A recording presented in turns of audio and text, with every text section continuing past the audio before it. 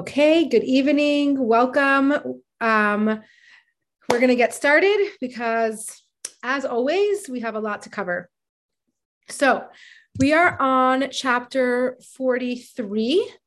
So we're going to be doing chapter 43. I'm hoping that we can also get to 44 because they're very much connected, but it's okay. If we don't get there, that's fine, but we'll see how it goes. So what have we been discussing until now in this section? Remember, we have a section that started from chapters 40. I think the section was 41 to 50. So we are already a couple chapters into this section where we're talking about meditation, right? We're talking about how to create these emotions for God. So if we were to summarize what we have been talking about till now and what we're going to continue to be discussing in one sentence, it might be a run-on sentence, but one sentence, this is what it would sound like.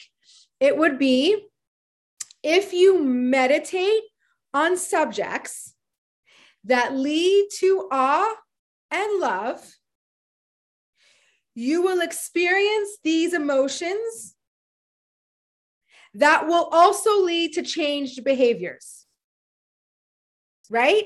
So I'm going to say it again, because you can write it down if you want, or you could just listen to the recording, or you can just remember it, because this is the crux of exactly what we're doing in these 10 chapters. If you meditate on subjects that lead to awe and love. So remember, we're not meditating on the emotion itself, right? Because that wouldn't be possible. You're meditating on concepts that will lead you to these emotions, right? So if you do that, if you meditate on these concepts that will lead to these emotions, you'll experience these emotions, right?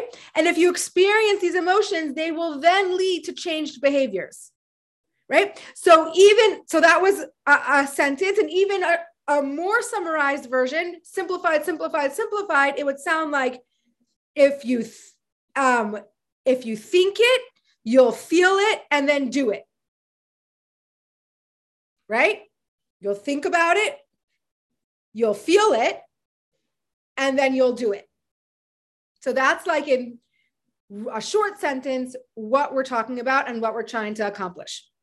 So in these coming chapters, we are discussing what we should think about. Right? What are we doing right now? We're discovering the different meditations that will bring us to these different levels of awe and these different levels of love. Okay, what have we covered so far? We've talked about awe, right? Because we've talked about why awe needs to be the foundation. So I'm not going to talk about it again because we've went over it, but we know that awe and respect needs to be the foundation. So we've talked about a few different meditations to get to awe. We're going to continue that discussion. We're going to talk about a few more levels of awe, and then that's going to lead us right into the discussion of love. If you're wondering why I am not in my office and I'm at home, it's minus 27 degrees outside. So I was like, I'm not stepping out the door right now. It's blowing wind and snow. So it's not as good of my picture is not as clear, but please forgive me. And I just decided not to brave the weather because I can do it right from here. Usually I love doing it in the office because then nobody can disturb me. But at this time I'm like, I'll take the risk. Okay. That was a total digression, but I just had to share. Okay, so the chapter 43 is going to start with a saying or an expression from the Talmud, our sages. And our sages say like this: if there is no fear, there is no wisdom. Im ein yira, ein chachma. If there's no fear, there's no wisdom. And they also say, Im ein chachma, ein yira. If there's no wisdom, there's no fear. Okay, so on one hand, we say, if there's no fear, there's no wisdom. And on another hand, we say, if there's no wisdom, there's no fear. So it sounds a little bit like a trap, right? Like, how do we get in?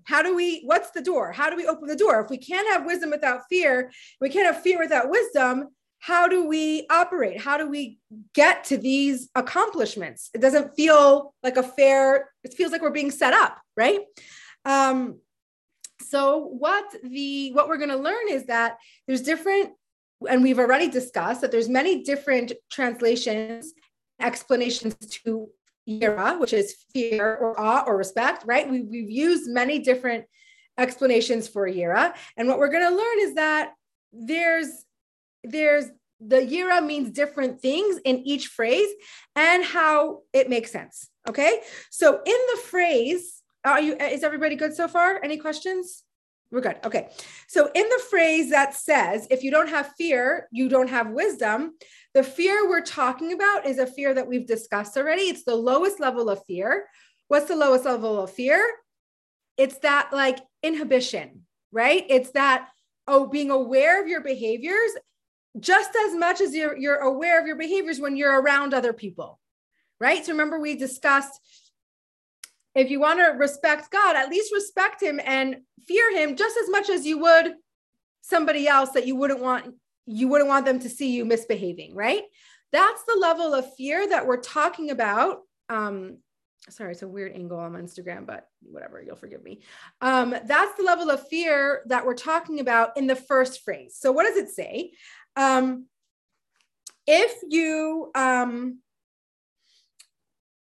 This lower level of fear is just enough to keep you aware of your behaviors, right? How do we create this fear? How do we create this fear of inhibition? We all know, right? We meditate, right? Exactly. What are we meditating on? What are we meditating on? You should think about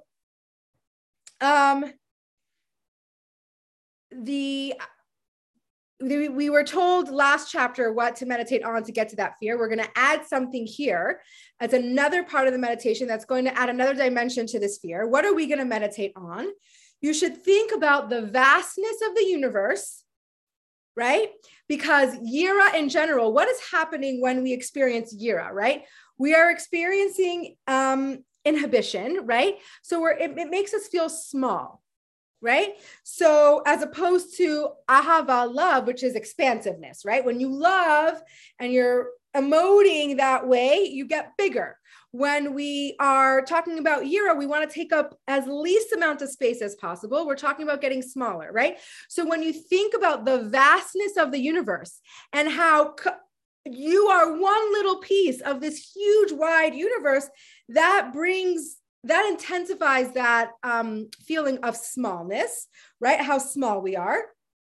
And that reminds us that, we're just a little, small thing in God's big world. We should act on that. And what does it say? What are some examples that can help you feel small, right? You look at the stars in the sky, or you look at the vastness of the Grand Canyon, or any physical phenomenon, or any physical, amazing, like overpowering physical experience. When, I don't know if I live in a place that allows me to feel that almost every day, right? Because I go out my door and I'm surrounded by these big, huge mountains, right? And it makes you like, you look up and you're like, holy moly, like this is, only God can create something like this. This is vast and huge and big, right? And it's also called, Montana's phrase is big sky country, right? So you look up into the sky and it's so vast and it's so big, right? So what we want to do is we want to take that emotion that we are experiencing towards something physical, which is the world, and we want to then apply that to God, right? The God who created all these amazing, vast, awesome physical objects. Like if we feel insignificant and small compared to that, now apply it to God, right? So the goal is to be a little bit more inhibited, a little bit more aware of our smallness, and it should help us be aware of our behaviors, okay? And we want to think about how big and great the creations of Hashem are. So the other thing that can help us, part of this meditation, which maybe you'll take issue with, but that's okay, is it helps us know our place a little bit, right? Like, we don't always have to get our way. Sometimes we're in this world and we want things to go a certain way and we expect things to go a certain way. And when we think about, okay, well, the world doesn't revolve around me and me alone, right? Like, I don't always have to get my way. I don't, and we sometimes maybe can like be more aware of like our chutzpah, in the sense of like, we think we're running the show. We think we know what's best. We demand from God what we think to be appropriate for us. But if we would just reframe for a second and be like, wow, there's a big, vast world out there, and I am just one small piece of it, it helps us put things in perspective, and it helps us be like, okay, so I don't always get what I want, right? I don't always know what's best for me. I can't always, or not I can't, but maybe I shouldn't always be this demanding, like, excuse me, this is what's coming to me, right? So this is all part of this meditation of what we can think about if we're trying to create this lower level of fear, okay? Now, back to our phrase. What was the first phrase we're discussing? You can't have wisdom without fear, right? Can't have wisdom without fear. So this kind of yira, this kind of respect / awe, is the gate to observing the Torah. Okay. So if you have this attitude of inhibition, right? And this idea of containment, right? Like, you're containing yourself, right? You're not just spread all over the place, and you're not the only thing that God has to worry about, right? Then this will lead to the Torah observance, because we need to come into learning Torah with a little bit of humility. If we don't have that humility, we don't have that recognition that we are just a small piece in God's world, why would you be interested in studying Torah in the first place? Right? The only reason why you're going to want to study Torah, if it's not purely for intellectual pursuit, and we've discussed that, right? We don't only want to study Torah for intellectual pursuit. It's a great thing, but you're not really accomplishing a godly act when you do that. But in order to be a vessel for wisdom, for God's wisdom, in order to be a vessel for any wisdom, you've got to have some humility. If you're not willing to open yourself up to other people's thoughts, which we can digress on this for a very long time, especially in today's world, right? It's like my way or the highway, my thought. And if you don't agree with my thought, I cancel you, right? Like, that's the culture that we're in today. That is not the God operating culture, right? Godly culture will be, I have humility, and I have enough humility for me to make space for other people's thoughts. How much more so for God, right? So in order to have wisdom, in order to immerse yourself in God's wisdom and appreciate God's Torah, what has to come first? This humility, this containment, this recognition that I am not the be all and end all. I am not the know-it-all. I don't know everything. I have space for God's Torah. I have space for God's wisdom. And that is the gate into which we enter the Torah study process. Okay. So the first part of that phrase makes sense, right? There is no wisdom without fear. Right? So you are not going to be a vessel for Torah study and for wisdom if you don't have the basic level of fear first. And I would venture to say, you're not even going to be interested in God's wisdom. You're not even going to be at all remotely available for God's wisdom if you don't have that entry level of humility and understanding that you are not the man, right? You are not all of it, and doesn't end with you and start with you, right? So that's how we explain the first phrase. Now, then to even take it a step further, just because we're always focused on action here, right? Not just emotion. In order to bring to the next level, to fulfill the actual mitzvahs, you've got to know what they are, right? You've got to study them. You've got to have God's wisdom to a certain degree. You don't have to be a Torah scholar to do a mitzvah, right? But you have to have enough information to be able to carry out God's will. So remember, it's this domino effect. You've got to have humility in order to study God's Torah. And in order to perform God's will, you've got to have a little bit of wisdom. Okay, so any questions before we move on to the next level of fear? Makes sense. Makes sense.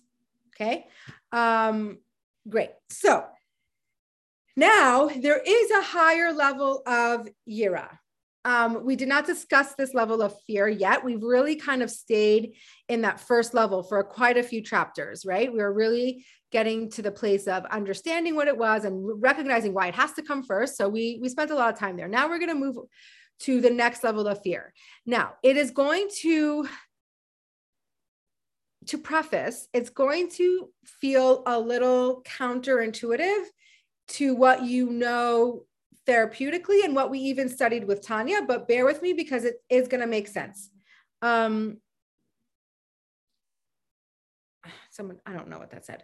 Okay. So the next level of fear is called yira ila'ah, which is the higher level of fear, and also referred to as yira boshes, right? Shame-based fear.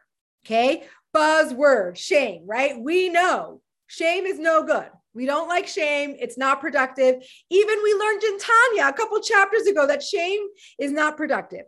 We're going to use shame here in a little bit of a different category. And if somebody finds a word that's better to substitute it, I'm all in. I haven't spent enough time thinking about a good substitute word, but I'm sure there is one. So right now we're going to stick with it, but bear with me. Okay. So we're not talking about the shame of modern times, right? Like you are ashamed for who you are, and you're like you just have disgust with yourself, right? We're not talking about that shame. We are talking about shame in a very specific area. Okay, so this doesn't translate into anything else. It's about being uncomfortable that we are taking up space in this world, that God is really everything and everywhere. So God, I remember we spoke about in previous chapters how, there's the dual, right? The non-duality of the world, like how really everything is all inclusive in God. There's nothing that's outside of God, right? So we've learned that. So we're familiar with this concept. And if you want to understand more about that and you're new to this Tanya class, chapters 20, chapters 21, right? We spoke about this non-duality of God. So we know that. We know that that exists. And here we are as a physical human taking up space as an entity, as an existence that's outside of God. It's uncomfortable, right? It's like, ooh, we feel uncomfortable in our own skin. Like, how could we be taking up space? Even though we know that we're here for a reason and God's purpose and whatever, but there is that level of like, me, how am I taking up space? It's an uncomfortable kind of situation. So it's shame in the sense that I feel ashamed that I'm here taking up space, not because you're inherently bad or inherently wrong, or you did something wrong, or there's guilt, right? We know for sure it's not guilt, because even a tzaddik who has perfect behaviors and perfect emotions can feel this level of fear, can feel this level of uncomfortability. Of a tzaddik can feel it even more than the rest of us, because they're really so close to that concept of, they're really living with the concept that God is everything. So it makes somebody who's really close with that concept feel even more uncomfortable. Okay. So we didn't do anything wrong. Right. And you are not wrong, right? You are, as an existence, are not wrong. You didn't do anything wrong. It's just about, how am I taking up space in this world when Hashem is everything? Okay. So it kind of, the feeling that it leads to is that you kind of want to dissolve into the oneness of Hashem, right? Like, you want to just kind of be absorbed by this godliness. And again, this is a diminishment, right? This is not an expansiveness experience. This is a diminishment. You just want to disappear into the realm of God. Okay. This level of fear is very, very profound. Okay. And it is difficult to achieve, accomplish. And actually, it's really, one second.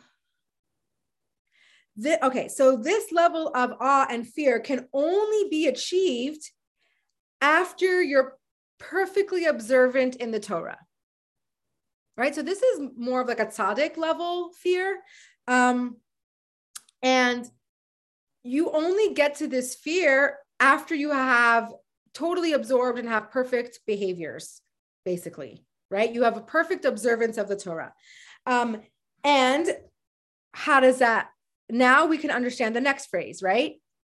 What's the next phrase? You can't have fear without wisdom, right? So in order to get to the second level of fear, you have to have the wisdom first. You have to be immersed in Torah, and that's the only way you're going to get to this profound, profound level of fear. So you see how we're stacking? You see how this stacks, right? So first, you need the inhibition to curb your desires, right? Because otherwise you won't be able to be Torah observant, right? Then comes the wisdom and the Torah observance. Then once we're completely Torah observant, once we're completely immersed in God's wisdom, that will lead to that higher level of fear that is profound and basically allows you and wants you to just be absorbed in total godliness, right? So just to describe this higher level a bit more, because it is hard to wrap our brain around. The higher level of fear is very connected to the chachma, right? To the wisdom that needs to come first, right? I think we've discussed this before, more towards the beginning of Tanya, but remember we broke down the word chachma into two words, right? And it was koach ma, the potential of what? Koach is potential and ma is what, right? So what's chachma? The potential of the unknown, right? Chachma has in it a vast amount of potential, but it's not actionable until we go to the next step, right? It's like that light bulb flash. You have an idea, but without expounding on it, it doesn't have a container, okay? So chachma emerges from nothingness, right? Who is wise? So I'm going to actually share with you a bunch of sayings that describe what chachma is. And I actually want to just do it from inside because that is the best way to do that. Just give me a second. By the way, these chapters, these end chapters are so long. Okay, if I can't find it right away, I'm going to skip. Oh yeah, okay, almost.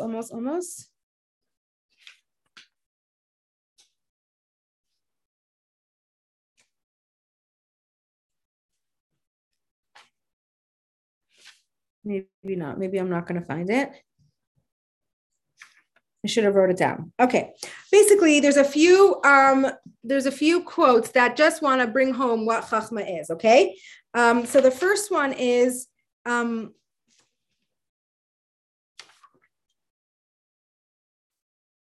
the first one is chachma emerges from nothingness. The second one, who is wise? A person who knows what will be. Okay, so a wise person looks into the future and knows how to act, right? Knows how to navigate the future, right? Someone who's sometimes we find ourselves just landing in situations, right? How did we get here? Right? How did I get here? I have no idea how I got here, right? It's usually because we're not paying attention. But a wise person pays attention, understands how he gets there, and looks ahead, right? That's a wise person. And all these things are saying, Chachma is the sensitivity and the gateway to Bittul. Bittul is humility. Like, there's another word for Bittul. Do you guys know what the other word for Bittul is? There's on the tip of my tongue. It's, tell me. Humility. Yeah, humility. Yeah, but there's yes, I said humility, but there's another, it's going to come to me. There's another way to translate Bittul, whatever, it's going to come to me. But basically, Chachma is the gateway to humility. And because remember what we said before, you cannot have God's wisdom. You cannot be open to God's wisdom without a little humility, right? You have to have some constriction, make space, right, to have God within your experience. So, in other words, Bittul also helps us understand that there's nothing's independent from God. We exist. It's important. I'm always going to say there's nullification. Thank you. Yes, that's the word I was looking for. But there's what was I saying? Yeah, we are existent. We do exist. It's not a figment of our imagination. We do exist, but we're not separate entities from God. We don't exist without God, right? So that's what Bittul is. That's that humility. That's recognizing that, yes, we exist. Yes, we're here in this world, but we are here as an extension of God. We're not a separate existence from God, and we wouldn't exist without God, right? We're not our own existence. So when we can employ this Bittul, this nullification of who we are, and this humility, that is what allows us to access these levels of fear. It's all intertwined, right? Fear is always going to be based on humility, based on Bittul, right? Because showing awe and respect towards somebody else has to mean that you have room for them. What happens when someone's arrogant? Someone thinks they know it all, a leader, power, right? What happens when someone gets power and misuses it? There's no space for anybody else. It's my way or the highway. Dictators, right? This is what happens when we live a life and we operate without humility. So in order to create these emotions for God, which is awe, respect, fear, that source of that emotion is always going to stem from humility. And as is your study of Torah. Your study of Torah, which is intertwined with fear. You can't have fear without Torah, and you can't have Torah without fear, right? It's very, very connected. All comes from this aspect of knowing your place, knowing that you are not in existence outside of God. You're not your own existence. And knowing that you are just a small piece in this big puzzle, right? Okay. Any questions so far?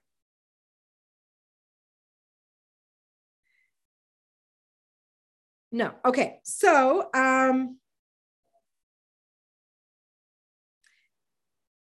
now so I'm now going to contrast the lower level and the higher level in two words. So we have in our brain what the difference is, and we can pull it up if we want to think about it very quickly. So the lower level is fear. What do we think about for that lower level of fear? The greatness and the awesomeness of the world, right?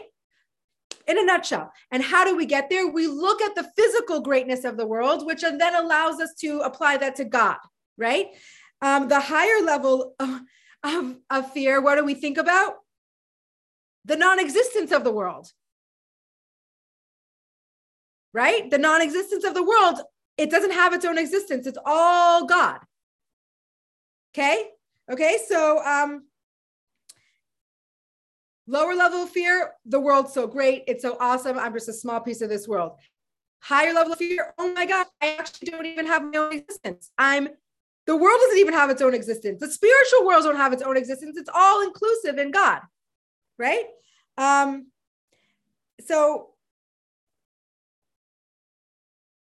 if we think about how great the world is, that will instill in us this lower level of awe, right? And the deeper level of awe will come when we contemplate the non-existence or the non-separate existence of the world.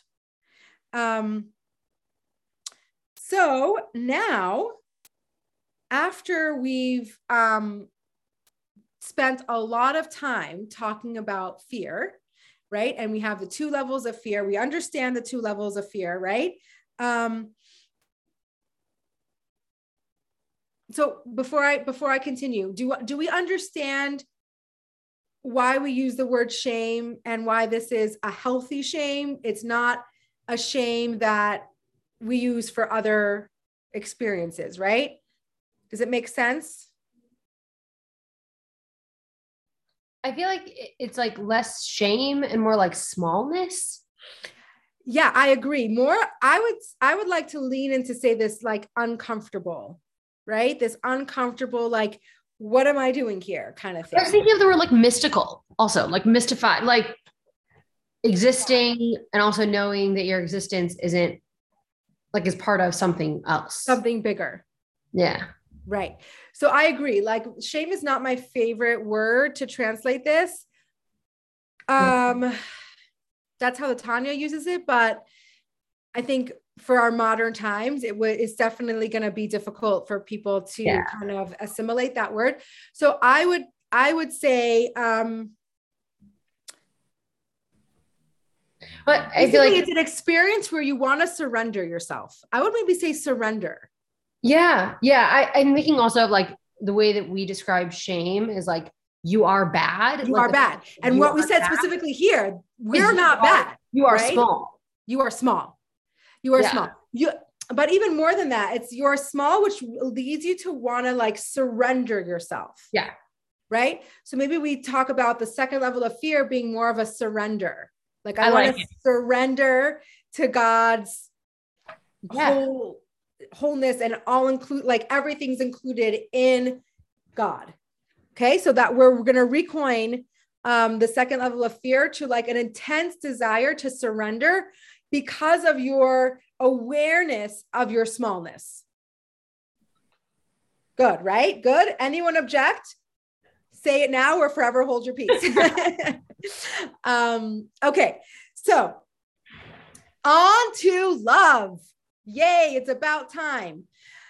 So we have covered two levels of fear. So remember we say equal, all right? Everything's equal. So we're now going to talk about two levels of love. And actually, if we do get to chapter 30, 40, 44, we will talk about another two levels of love. Okay. But we'll see what we can accomplish. Okay. So the first level of love is referred to as Ava Rabba. Okay. This time we're doing it a little backwards, but because that's how the Tanya does it. But the first level of love is the higher level. Okay. With fear, we went the lower level, but the first level of love that we're going to talk about here is actually the higher level of love. It's called Ava Rabba, the great love. This is the great love. Okay. The second level of love, which is the lower level, is Ahavas Olam. So either can be translated as eternal love, but we actually we're going to even use even more the worldly love. Okay.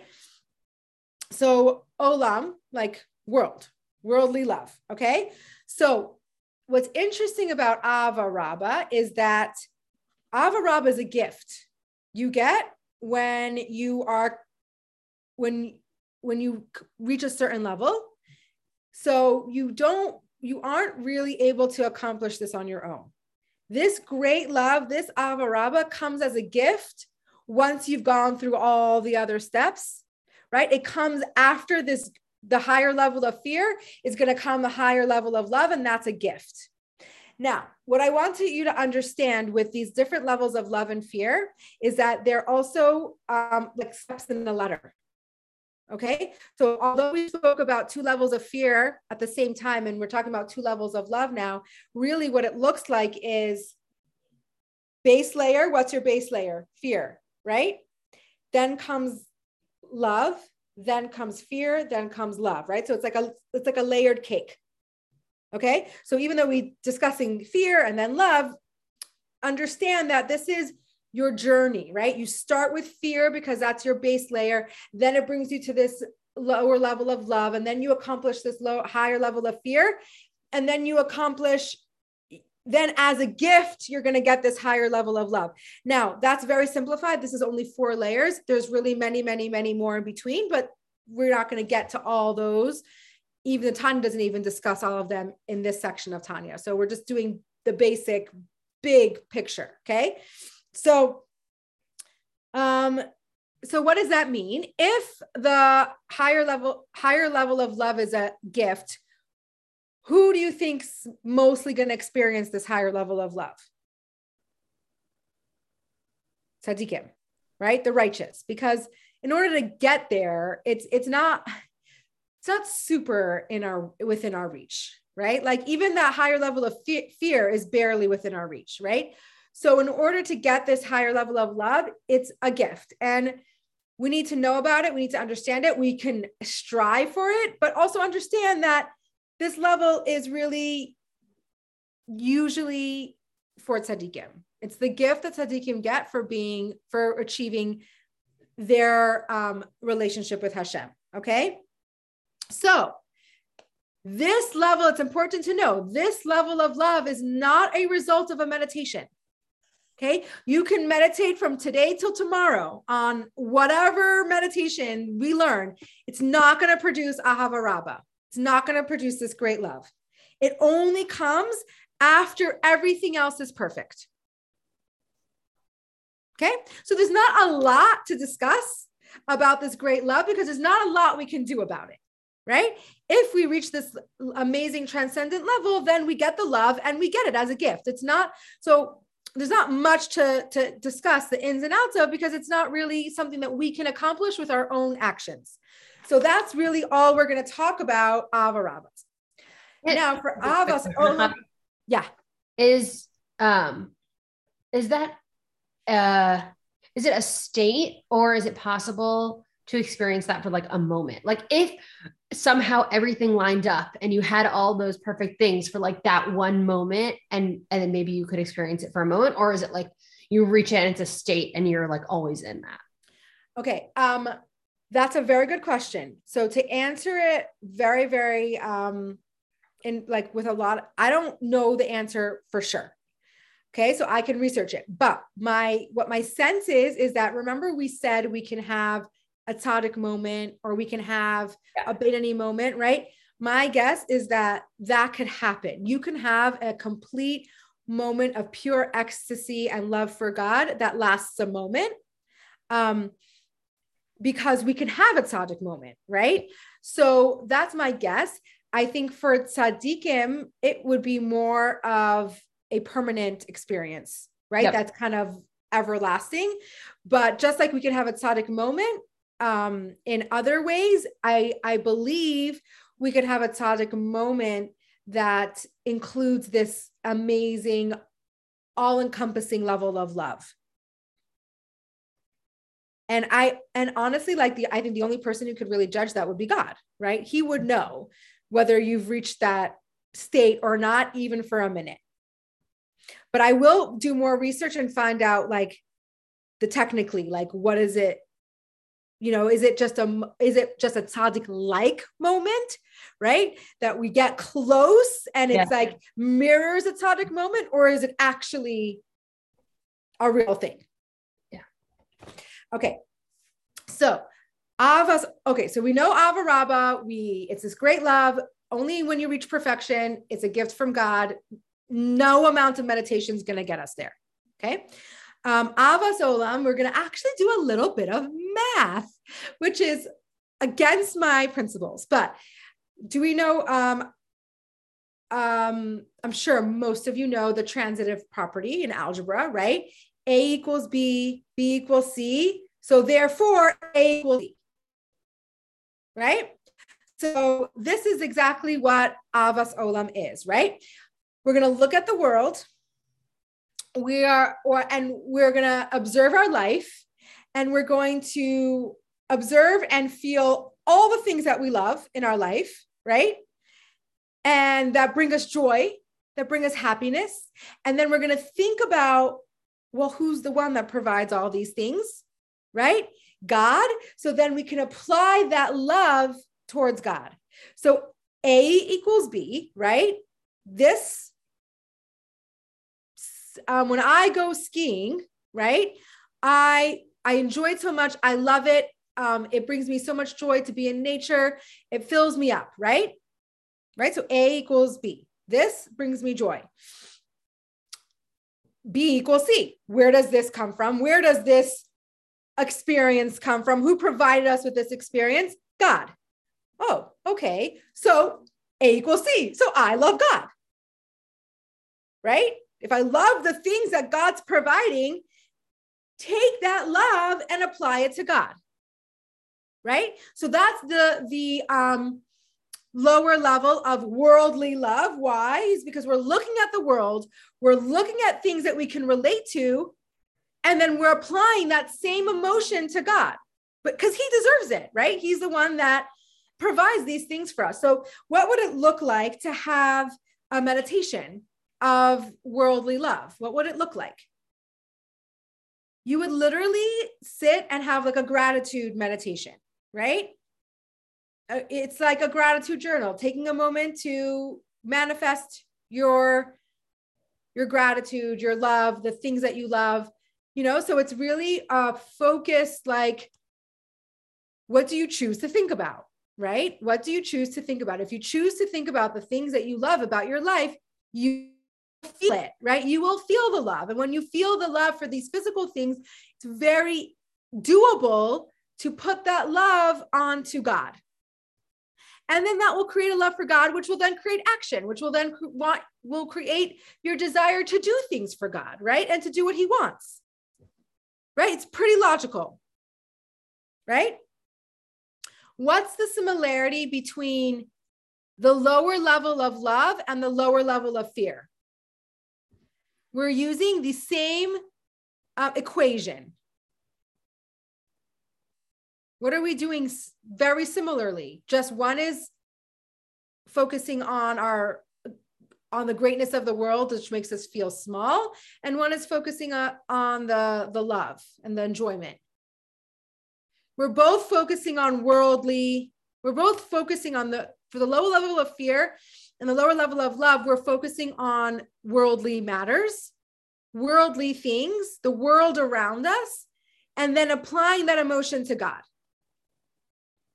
And that is very accessible to all of us, right? So that's why we have our lower level of fear and our lower level of love. It's really using the same equation, that same transitive property, and creating the emotion that you want to create. And we know the reason why we want to create the fear and respect first, right? Because love without that foundation of respect doesn't land, right? You can't just love on God without having any respect for him. So that wraps up chapter 43. Chapter 44 is going to take us to another 2 levels of love. It's not very long, but it's already 7:45, and I don't want to just stuff it in. Okay. So we're going to take some time. We're going to do a proper meditation. We'll have time for questions. But I think it's smart not to try to stuff in another whole chapter. I think we have enough to contemplate. We have enough opportunities for meditation. We've learned many different meditations that we can apply, and we'll pick it up. The thing is, I won't be here next week.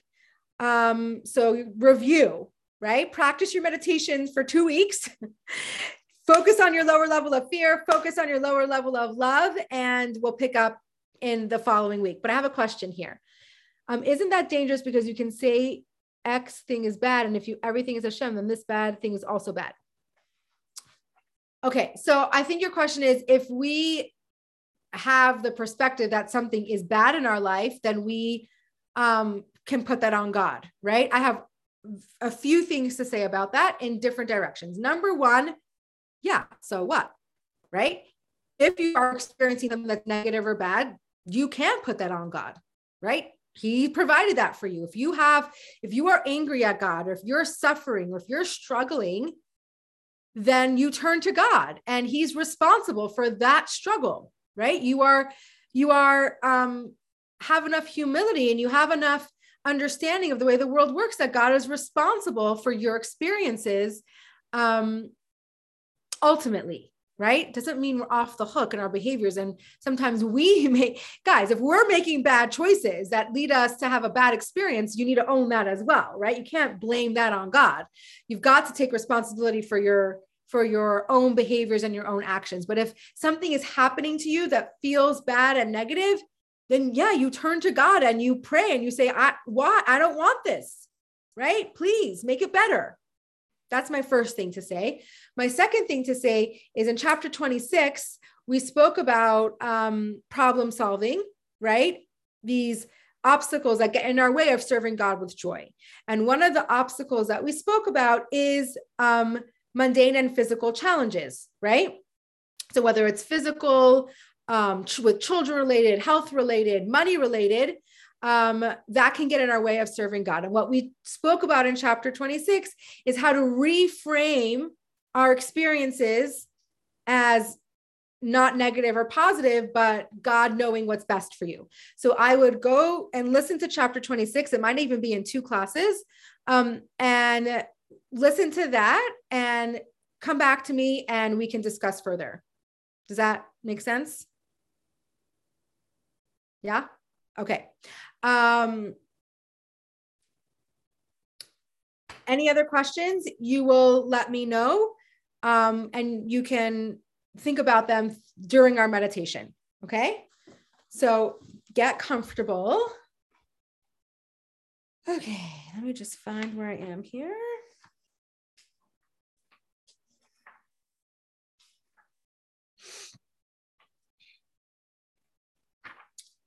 Okay.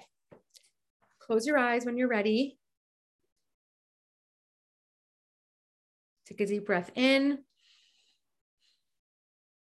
through your nose, all the way down. Expand your chest all the way into your belly. And remember, we want our exhale to start kind of where our pubic bone is, all the way deep inside of us and up and out. Okay. So I'm going to give you a couple minutes, a minute or two, to just focus on your intentional breathing. And also what this does is it helps our mind stay focused on our breath so it doesn't wander into a million places. So if you find your mind wandering, bring your attention back to your breath. Okay? In through your nose, out through your mouth.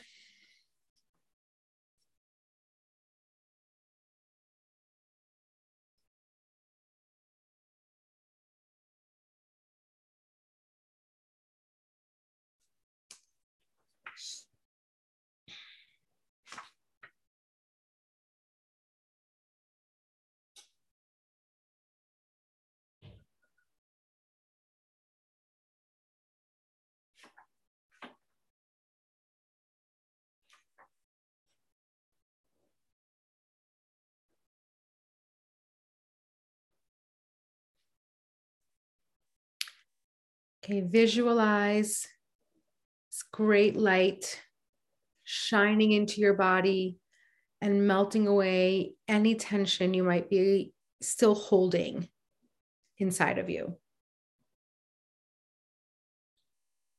So we all carry tension inside of us. Observe and kind of find where you're holding that tension and just let it go. Let it go.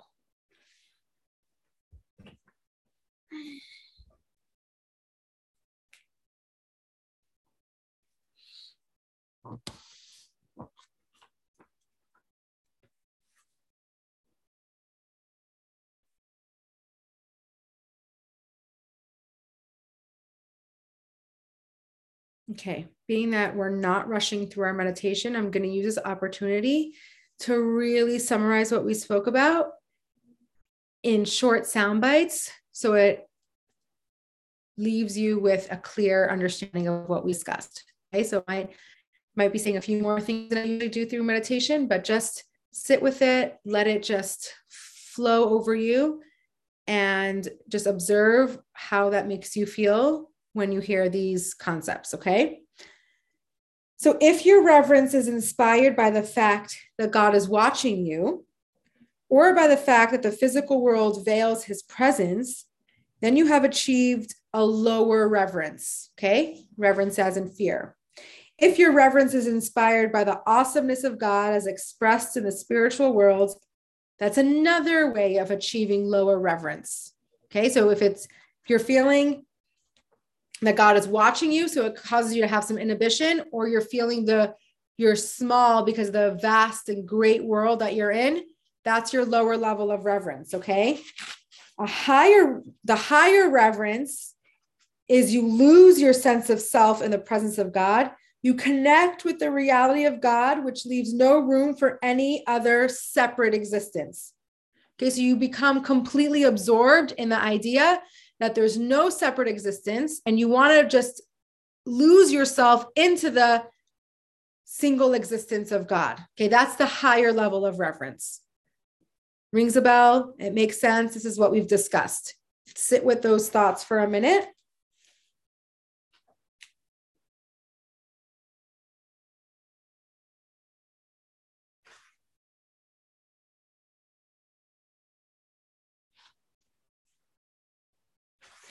It's impossible to attain higher reverence and chachma, consciousness, without first elevating your mind through the observance of Torah and mitzvah. So this higher level of fear only comes when you've achieved the perfect level of Torah observance and mitzvahs.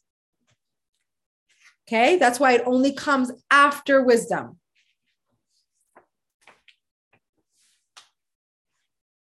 So those are our two levels of fear.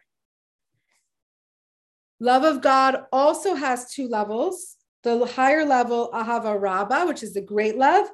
It's a pleasurable love, the joy of already being connected to God, right? It comes as a gift. No amount of meditation is going to get you there. It's the gift that you get for already being so connected. Okay, it can't be earned and will only come as a gift from above to a person who's already complete in his or her reverence of God. So basically, after achieving the higher level of reverence, the gift of the higher level of reverence is the higher level of love. Okay? The lower level of love, avas olam, can be acquired through meditating on how God is the source of all pleasures and he transcends them. So if we think about all the things that we love and enjoy, if we look around the world and revel in the greatness in the world in the sense that it's beautiful and we enjoy it, that is the lower level of love.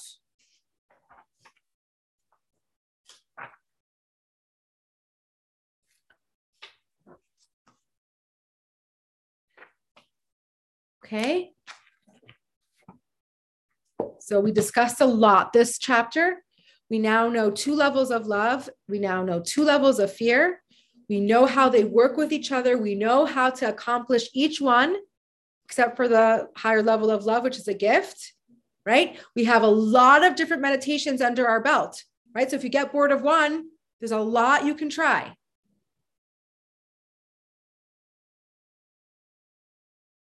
So bring your attention back to your breath. Let your mind go. Let it wander. Don't let it not work so hard. Just focus on your breath. In and out.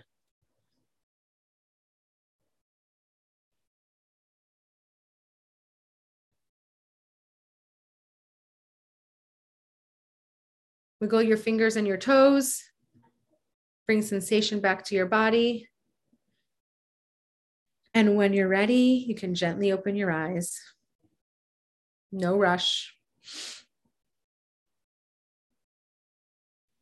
Okay, so that was a lot of information. Any questions after we meditated, after we reviewed all the different layers? Anything come to mind? Questions, comments, feelings? Yes, Kari. Can you have two levels of love, the lower and the higher? Yeah, once you've reached that higher level of love, you automatically are feeling that lower level. Obviously, yeah, but so the lower level is there. In order to get that higher level of love, you already have had to go through that process. So you're already experiencing that. And obviously, any pleasures that you experience in the world, you're going to attribute to God. Right. Make sense? But is it easier then to achieve the higher level of God, of love for God? Well, you might be closer to achieving it, but it's still going to be a gift. It's not going to come from your effort or work. It's going to become as a gift after reaching the higher level of fear. When you get to that higher level of fear and you master it, the gift for that from God is the higher level of love. And it's only the tzaddiks though, or no? I don't want to say only a tzaddik. Okay. But I want to say that it's much more accessible to a tzaddik because you really have to have perfect behaviors in order for that to occur. Right? So, it's tricky for a Beinoni because he has perfect behaviors, but his emotions aren't there. You kind of have to have perfect emotions and for perfect behaviors to get there. So like Sarah said, maybe we can have a tzaddik moment with this great love, but it's not going to be an everlasting experience if we're not tzaddikim. Okay. So it's a lot, like, listen, this is profound stuff. It's a lot to this is the first time we're learning it. So just let it sit with you, think about it, contemplate it, meditate on it, see where it brings you. Yeah? Yeah. Okay. Any other questions or comments? Okay. Thank you for being here, guys. We're on chapters 44. We're almost done. We have a couple more classes.